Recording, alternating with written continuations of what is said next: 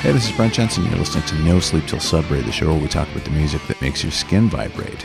And my guest today is singer and guitarist of the iconic Spoons, Mr. Gord Depp. Gord, how you doing today? Good. This is going to be fun. I can't wait to talk about my influences. Yeah, no, this is great. Yeah. When we had talked initially, we had a little messaging exchange. You came up with your songs like pow, instantly. You know what? I don't know how that happened because the moment I got one, it kind of cascaded into the other. And I try to sort of not, people I expect them all to be 80 songs. And I think there's maybe one in there. They really span across all kinds of decades and some surprises, I think. Mm-hmm. But I like what you did here because this spans your time up until now, I believe, right? Right from childhood. Yeah, pretty well. And certainly, like everybody, certain songs stick with you for a lifetime. And sometimes you don't hear them again until you're older and it reawakens all these feelings. And especially when you were young and music was so impressionable, right? Certain songs that you hear them now, you might kind of say, oh, whatever. But as a child, they really hit you. So whenever you hear them, they're like a trigger. Oh, absolutely. Yeah. So before we get into those, Gord, some people might not know now, and I didn't know this till recently, that you also play guitar with A Flock of Seagulls. How did that come about? Yeah, really. I know. I've been their guitar player for the last 3 years and touring like crazy. They said they haven't played as much since like 82 or something right now. It's just mental. We do big 80s tours every summer and go to Europe, and we played the Greek Theater last year and did the biggest 80s show in all time in Vegas with like 16 bands and over 8 hours. And so I met them actually originally, or Mike anyway, very quickly in 82. Spoons opened for the Police. There was a thing called the Police Picnic at CNE Grandstand in Toronto. And it was the Police, Talking Heads, Joan Jett, a bunch of bands. And Flock of Seagulls and Spoons were the two young bands on the bill. And I remember going there like a Talking Heads fan, but leaving, wow, this Flock of Seagulls band is really weird, Yeah. Especially the guitar playing I found really intriguing. It was kind of like 80s riff rock, the delays and choruses and stuff that I was kind of playing with. Yeah. Anyways, flash forward like 30-something years, Mike came up for some charity thing up here in Mississauga. He didn't have a band with him. He'd just done the same thing in New York City with another band. And he said, whoever's playing that night, he didn't realize it was the Spoons that he'd met back in 82. Oh. Maybe they could learn a couple of my songs, and I just come up and do something. So we did. I remember him kept looking over at me, smiling, like, oh, that's nice. And maybe he remembers me or something, which I don't think he did. I guess he liked what he heard, and he wasn't happy with the guy he had at the time. Like a year later, he calls me. I'm in Italy with my now wife, having a pizza and a glass of wine on a piazza somewhere, and I get this text. I'm like, he doesn't say much. He just gets right to the point. You want to join the band? Wow. I said, wait a second, what band? Who? And it's just worked out great. This guitar playing for the Spoons and Flock is kind of similar, same sensibilities.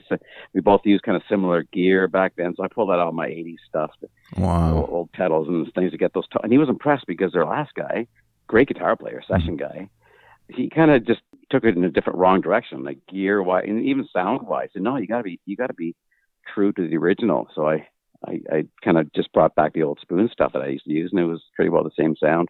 That's great. It's good stuff, and it's sort of come full circle. I mean, all those sounds and bands in general. I think that's why younger bands are liking 80s music, because a lot of the bands that are out now use a similar philosophy. The same kind of they're back in the drum machines, back in the synths, back into chorus, which is a fact in the guitar you kind of avoid it through the 90s. Yeah. But especially the 80s. What a phenomenon to be part of. I think it's just another genre that's here to stay. It's not just a nostalgia thing. Oh, there's no question. These things, in terms of popularity, might tend to be cyclical, but, they will never, ever go away. The 80s will never go away. Which is good or bad, and some people are thinking, I guess.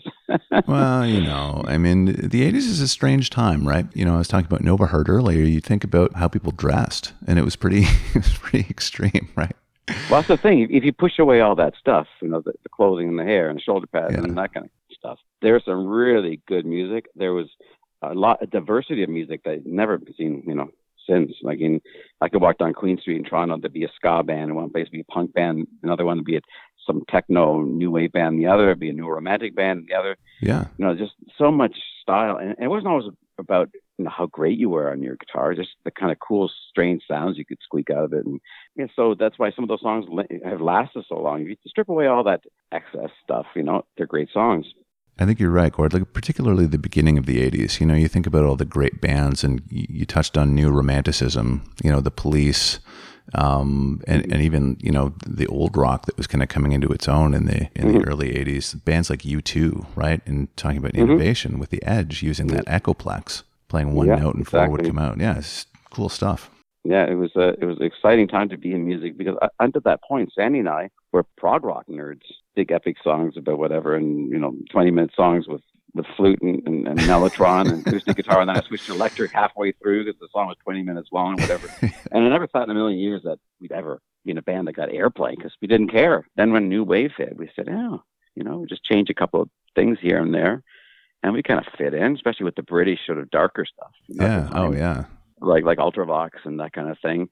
Yeah, Sandy had mentioned when she was on the show that you guys had started out as a prog rock band, which I think a lot of people don't know that either. Yeah, and we were called Tryst back then. Yeah. It wasn't Spoons, but it was Sandy and I right out of high school. I kind of avoided mainstream. I was a big fan of old Genesis, like really old stuff, and then weird bands like Vannegut Generator and Gentle Giant and King Crimson and stuff like that, and just... those are my guitar hero was Steve Hackett from Genesis. Wow.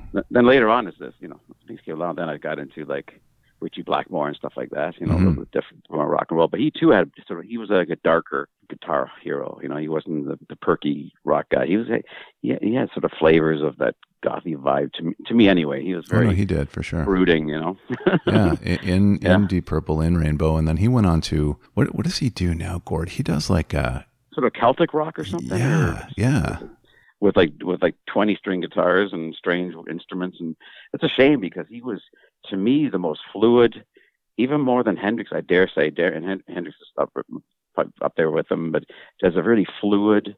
He just had this weird, beautiful vibrato thing that nobody else could do, and he had his chops. Yeah. Oh, he definitely did. Yeah.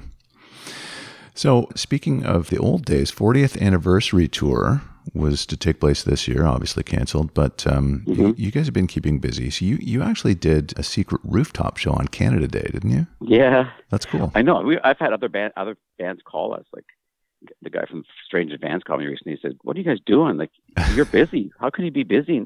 Yeah.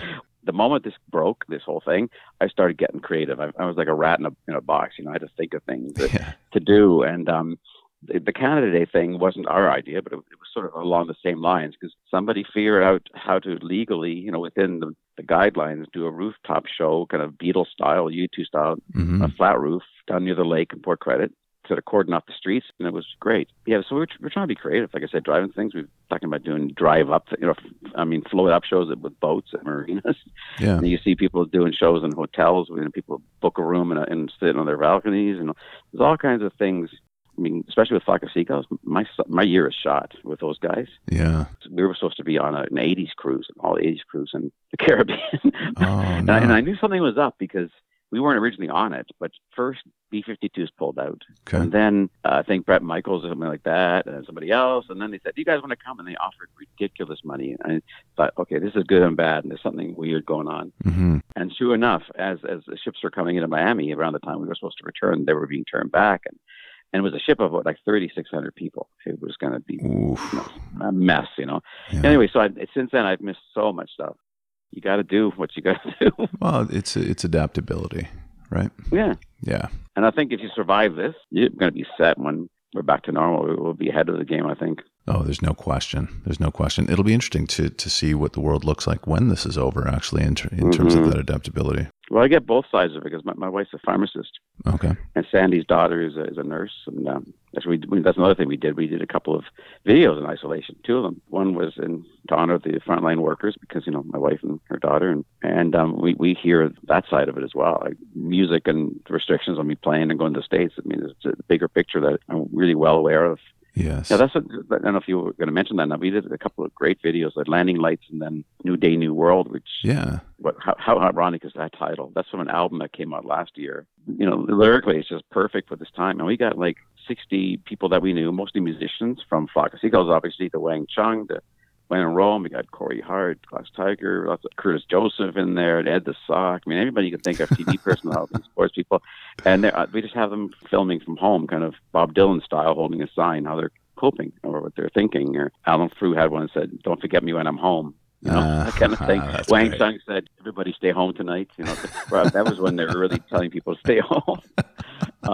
Yeah, so there again, we were able to make 2 videos in isolation Hmm. with just home, iPhones and whatever. Yeah, you make do. And you guys, Hmm. you also took part recently in Back to the Basement, the project that was put on by Abducted by the 80s, where you were at Sandy Horn's home and you Yeah, socially distanced by putting yourself each in one room of the house. You're in the kitchen. isn't that great? Yeah, It's awesome. because I was thinking, I can't stand to watch another performance on TV with the Zoom style with the 4 boxes. Hmm. It's just so bland. It's like, oh my God. It's like, we got to think of something. And Sandy, she has a studio at her house. We put us each in a different room. The drummer was in the living room, the keyboard player in one of the bedrooms. I was in the kitchen, Yeah. Sandy in the dining room. And we had GoPros on each one of us, but we also had Sandy's daughter walking around with a mask on, Yes. but an iPhone, sort of going room to room, and it was totally live. And it was all American and European 80s bands, except us were the only Canadian. Saying, "You guys stole the show. This is so cool."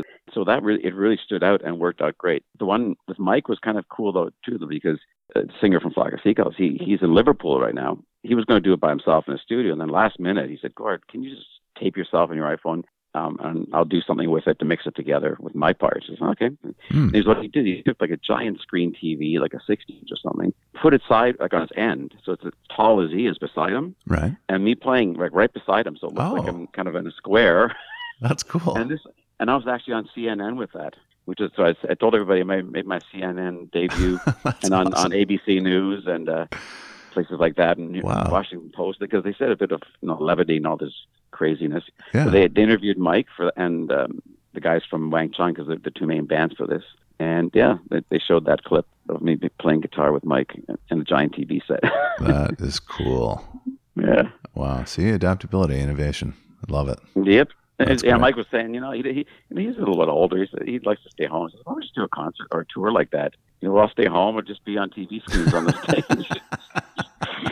I don't think so. Yeah. Not quite the same. All right, Gord, you have got some great songs here. Are you ready to get into them? Yeah. I hope I don't shock some people with some of my choices. No, this is cool. Obviously like a lot of current stuff. I like a lot of 80s stuff, but I went for the songs that the moment I hear the name, it kind of evokes something. It's whether it was when I was a kid or now or forever. Some songs will never lose their effect on me. Yeah. So the first one here, we'll start with the Verve and Lucky Man from Urban Hymns. Yeah, I think I've come to the conclusion that the Verve is my favorite band in the world right now. Nice. It's just, so they had to put one of their songs in there. We got married last year, just October. Luckily, we did it last this year. My wife Megan and I, and we got married in Florence. How beautiful is that? And Nice. we had like a little wedding there, and then brought it back here. But that was one of the songs we had played on violin on the rooftop of this hotel in Florence, overlooking the city. And in general, that band, they weren't one of the bands I probably would have noticed, because they're coming out of the 80s. But as I've grown musically, they've taught me a few things that I've actually applied to Spoons. They're kind of masters of the slow build, the way Richard Ashcroft draws out a song and stretches it and the grooves and stuff, and just something really where I think they took over from me. I used to love Oasis, I still do, but they kind of nudged them out of the way a little bit. But Lucky Man is just it's a good representation. I don't want to pick Bittersweet because everybody would pick that one. In a funny way, it's kind of part of the movement that kind of pushed the 80s out of the way, that whole Manchester sound and yes. And of course Seattle grunge thing, but Manchester had their own scene in the 90s, and that's right. Yeah, and then it took me a while to really come around to loving it. Yeah, so it started off as a bad thing. Now it's a good thing. Oh yeah, it was great. The Charlatans, part of that. For sure. The Manchester scene, it was called. Yeah. And Spiral Carpets and and there's bigger bands too that I just can't think of them right now. But yeah, and I'm glad you said that about Oasis, because the Verve for me is kind of like my preferred Oasis. I know that some people might throw rocks at me for that, but Bittersweet's one thing, but like Lucky Man, they have this way of, like you said, it's very atmospheric and there's a bit of a melancholy there. And and they can be so beautiful. It sounds like sonnets, Yeah. or then they can really rock, like This Is Music and that kind of thing. Yeah. Just grinding one chord pretty well, like nobody else. It's so effortless. It's not trying. It's just him. That's right. He's kind of this grumpy guy. If everybody remembers the video of him walking down the street. Yeah. And for, I think, Bittersweet, pushing people out of his way. That's right. And you're thinking, he must be another Liam Gallagher. Yeah. With his attitude and stuff. I don't know what he's like in person, but they don't care. He's just great. Yeah. So next, you've actually got an Oasis song here. So Don't Look Back in Anger is next. They were pretty much my favorite band of all time until the Verve. And they still both are. And I thought Noel was the genius in the band. He is a certain degree, but his brother's come up with some amazing stuff on his own, especially on his solo career. Those guys were just the perfect rock pop band. And as I sort of hinted on, coming out of the 80s and being upset for a little while because spoons meant nothing for a while, And when Oasis came around, they saved me. This is great. I don't need synthesizers. I can live with great guitars and great melodies. And if anybody's a Beatles fan, they're kind of the current beefed up, rockier, more attitude version of the Beatles in a way, That's right. And I love that scene. I've always had a fascination for all things British growing up, and I think that's why there's a couple of British bands in here. Not just the music, it's just TV, from the Avengers growing up to the Prisoner TV series. Oh, yeah. All these things that affected my lyrics and a certain sound and attitude that's totally different than America. And these guys captured it. I mean, how more British can you get than Oasis? Oh, exactly. Yeah. It's just in your face, soccer hooligan type of thing. I think Oasis and Verve will always be at the top, sort of juggling back and forth for first place, I guess. Yeah. So you said The Prisoner earlier, British television. Mm-hmm. Now, Ritchie Blackmore, you've obviously heard of Iron Maiden. Do you know about the Number the Beast thing with Iron Maiden, The Prisoner? They kind of played off of that for the album, or? Yeah, they wrote a song called The Prisoner, but they had voiceovers from like a sampling of I'm not a number, I'm a free man. That's it. That's exactly that's how the song starts. Yeah. Isn't that hilarious? It's great. You know what? Well, we did the same thing with our first, not voiceovers, but our very first album, Stick Figure Neighborhood. Yeah. Which is kind of almost like The Village in a way, as if anybody knows the show where he's kept captive in this village. But Stick Figure Neighborhood is kind of like that. It's about suburbia, but it's also kind of a prison, especially as a young band coming out of Burlington. It's like our little fake little world they have to break out of. It's almost like the Truman Show, kind of thing, a perfect little, and that's what The Village was like. And so our first album, Stick Figure Neighborhood, it was kind of a tribute to Number 6. It actually has a thank you on the back. It says, thank you to all these musical people. Then it says, and to Number 6 for inspiration. No Number 6. way. Yeah. And if you go on, here's another cool thing. Maybe people don't know this, but on vinyl, especially in the old days, on the middle ring around, where the label is on a record. Yeah. There's usually a number there that's etched by hand by the lacquering place. Yeah. And sometimes if you were there, they would let you put something there, like write it in. Seriously? Yeah. Well, look at some of your old albums. You'd be amazed what you find. Oh, and he said, "Do you have anything you want to put there?" And I thought, I couldn't think of anything. So I kind of made the A side, the first episode of The Prisoner, and the second side, the other side. So if you look carefully, it says Arrival, which is the first episode. Way. And if you look on the backside, it says Departure. I don't think the last one is called Departure, but it just made sense for this. Yeah. So, and it's funny who you meet when we do these 80s tours. Last year, we, like I said, got anywhere from 10 to 15 bands. The Vapors were on the bill. Oh, nice. Turning Japanese. Yeah. And the guy walks in the first day, and we hit it off immediately because he was wearing a Prisoner T-shirt. What? And he was like right from there. He's been there many times.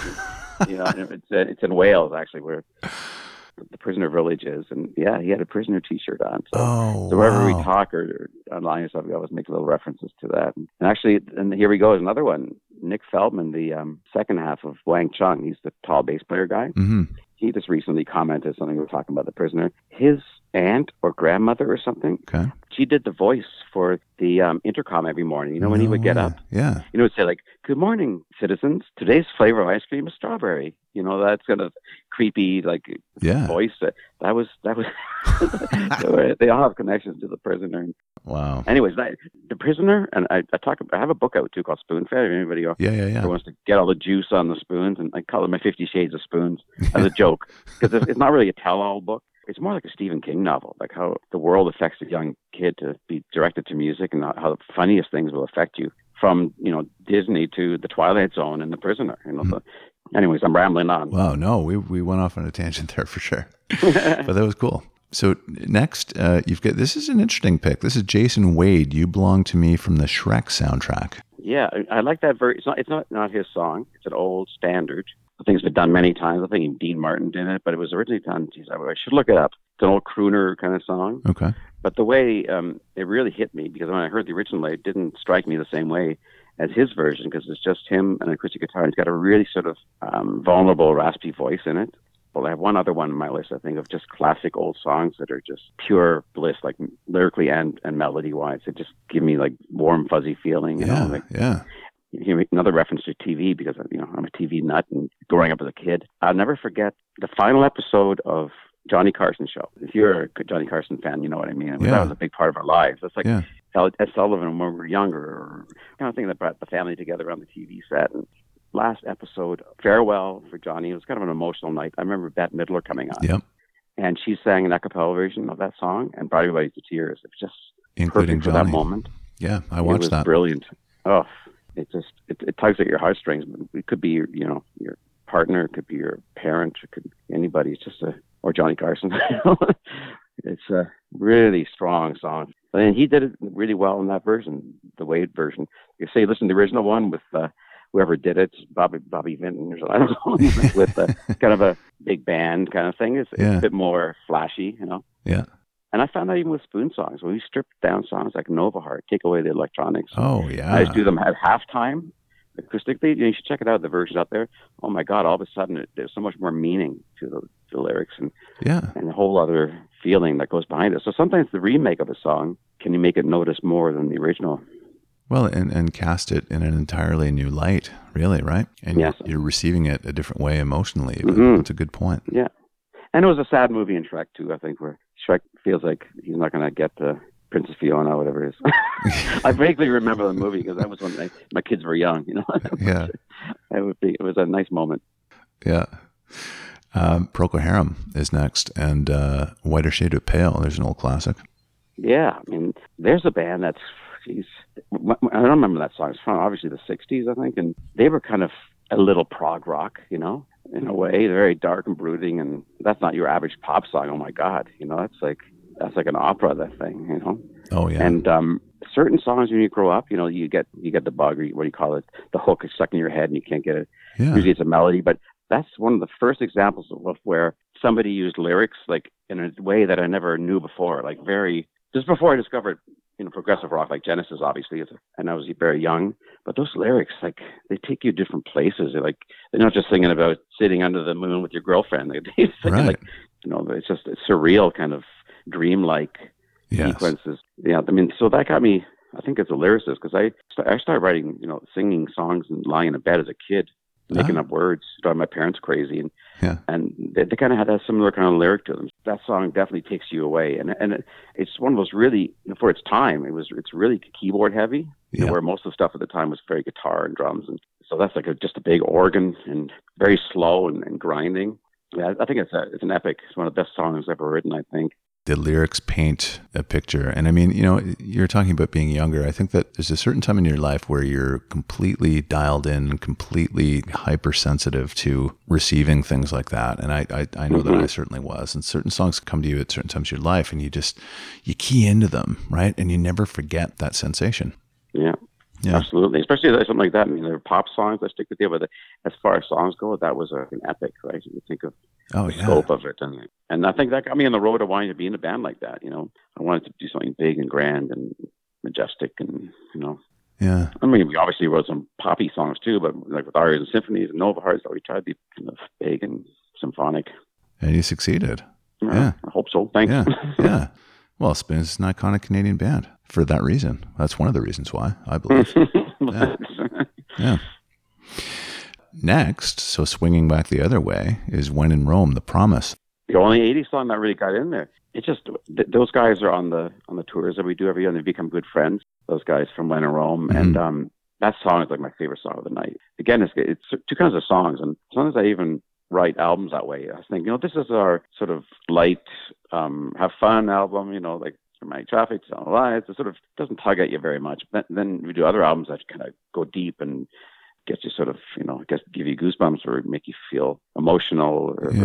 That's definitely one of those 80s songs. You know, it's not like Whip It by Devo or something. It's just a great song too, but it's just like, it's like an epic too. It's like on the scale of Whiter Shade of Pale when you hear it live. It's a big, beautifully crafted song. And there's kind of a cool thing going there too, which I kind of admire. They have two lead singers, trade off lines. One guy sings high, the other one sings low. And you know, it was hard to pick one 80s song, but you know, and it's kind of the same. You can see my songs all had sort of a big anthem-y vibe to them. You know, they're sort of a big. I didn't go for the the straight rock and roll or pop songs. And this is kind of in that category, I think. But one thing I did notice about this list is that they all contain a certain level of sentiment, as this one does. There you go. Yeah, exactly. Yeah. Well, see, you notice these things. I didn't even think about that. It's right. Yeah, no, I noticed that right off the bat. I think that's fantastic. I'm a very sentimental person. That's me. Yeah. Well, music enables that, I think, doesn't it? Yeah. Yeah, and it's I guess a tool for sentimental people or emotional people or sometimes crazy people. Certainly. I think it's a plus when it comes to being creative. So it allows for this connectivity between people. I find I've always found that about music, and I've always been fascinated about that as it relates to music. That's why I don't understand sometimes when you hear music, maybe more the newer stuff, that you listen to it and it leaves you flat. It's got a good Greek groove to it. You don't feel anything. It doesn't sound like the singer is feeling anything. Nobody's feeling anything. It's just they've recorded the parts and it's sort of predictable and same old thing. But there's no vibe. I'd rather hear somebody sing out of key a little bit and have feeling and reality and like Imperfect and Real. That was one of the songs from our albums. That's hard to find these days. On the show, we talk about that all the time, and the mistakes and the blemishes can be what make performances truly great. You go back in history and think about all those old records, especially the live ones, and the true spirit of the album comes through oftentimes, the mistakes being left in because it just adds to the authenticity. I agree. Yeah. And, you just set up my point perfectly with this last tune, because it's as time goes by with Dooley Wilson. When I saw this on your list, I thought it's that song from Casablanca. Play It Again, Sam. And I love that that you have this on here, because those old classics do churn up that sentiment, and they don't leave you flat. And what I love about this song and a lot of the old classics, actually, Gord, is that they have a very even and pronounced vibrato in the vocal performances. You think of a song like To Sir With Love by Lulu. They just have that really, like, they mean it. You know what I mean? The singer means it. I know. And a lot of those voices, like his voice in that is from the movie, because the movie's old and a little shaky, but when you see it, it's just kind of vulnerable and rough. And, that song, we're talking about sentimentality, that's like the ultimate, I think, of all time, almost. For sure. Definitely. And even if you haven't seen the movie, it helps if you see the movie, but and it was that, I can't remember, was that who wrote that song? It was written by a guy, his name starts with an H. This is written in 1931. Jorge Carmichael. That's it. Yeah. He was what a writer, but that song, and lyrically too, it's kind of like You Belong to Me, paints these pictures of exotic places, and that's what Casablanca was all about, like this imaginary city, Casablanca, which is a real city, I guess, but not like that, and it just, and whenever I hear it, I'm transported back to those scenes in the movie, but also back to a childhood when you hear things like that and you're overwhelmed, Oh, yeah. And that's the sad thing about getting older, with anything you do in life. You lose that childhood appreciation or effect of things on you. Like, no, that's not necessarily being jaded. It's just repetition, right? It's like the Beatles could be your favorite band in the world, but once you've heard, Hey Jude, thousandth time, it gets a little. But when you first hear these things, I wish there was a switch. Especially as a songwriter, you switch it and you're back to the beginning again. You write with a clean slate and really fresh. And to hear things like that would be amazing too. To be affected by music and movies and painting, whatever, when you were just vulnerable and not judgmental really about things yet. Yeah. And but that song, man, no matter what, there's certain things, and like, you go back and see a movie you think was the best movie you ever saw as a kid growing up, and you watch it now, you go, oh, maybe not. But other stuff, like I said, The Twilight Zone, my God, I get this, it's so raw and cheap production, but it affects me in the same creepy way. And then this song and other ones on the list, they were so well done, or they're so deeply, embedded in my brain somewhere that they're forever, make me sit up and go, wow. I've said before that I feel lucky that we were born during the time that we were, just because of this reason alone. I'm going to sound like that old man shaking his fist, but like, no. I really keyed into what you said about songs leaving you flat now. I mean, there are good ones. I mean, Casey Musgraves and Slow Burns is a great example of something recent that kind of gets you. But nothing, in my opinion, will ever replace something as time goes by, or To Sir With Love, or those old, there's just a certain comfort there.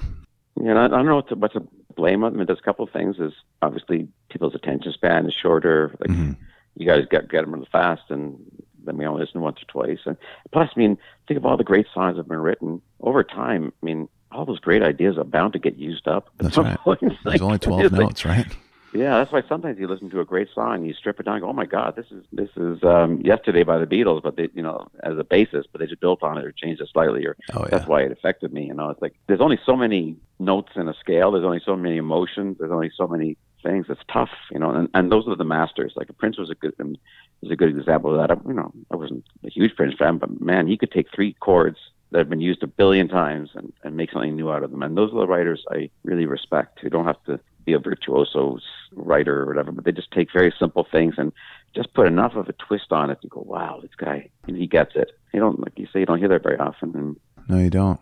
It's those melodies, you can use a standard GCD progression, but like it's all about the melody and the delivery of that melody, I think. Yeah, I agree. Well, Gord, thank you so much, man. This has been a great chat. Yeah, it was very good. It was like therapy. People have said that before on the show. It's funny that you say that, but it's true. Music is therapeutic in that way, right? It allows us to share ourselves with each other. Well, I heard a thing not so long ago, and some study or something, it said there were 3 things in life that were kind of necessities or needs that share the same kind of satisfaction and yearning and whatever. And they were obviously food, because you need to survive, but you enjoy it too. Yep. The other one is sex. Again, you enjoy it, but it's also you need it for procreation and to keep the planet going, whatever. Mm-hmm. And somehow, strangely, music kind of fit in the same bill somehow. Yeah. That's what I always said. When the aliens come, they're going to go to the musicians and say, "You guys are the cool guys. You guys get it." We're going to kill you last. That's right. Write us a good song and then we'll kill you. That's great. Yeah. It's true. It's funny because Mike Score, we do a lot of long drives and talk, and he's a very quiet guy. And he's actually very, again, he's a very simple writer, but his ideas are fresh. That's what I like about him. He's like, they said something a little bit different than other people at the time. But anyways, his song Nova Heart, our song Nova Heart and his song Iran came out within weeks of each other. Yeah. If you listen to them, very similar, like Tari sort of chorusy delay things, the drum machines, whatever. And they both have sort of space-inspired lyrics to them.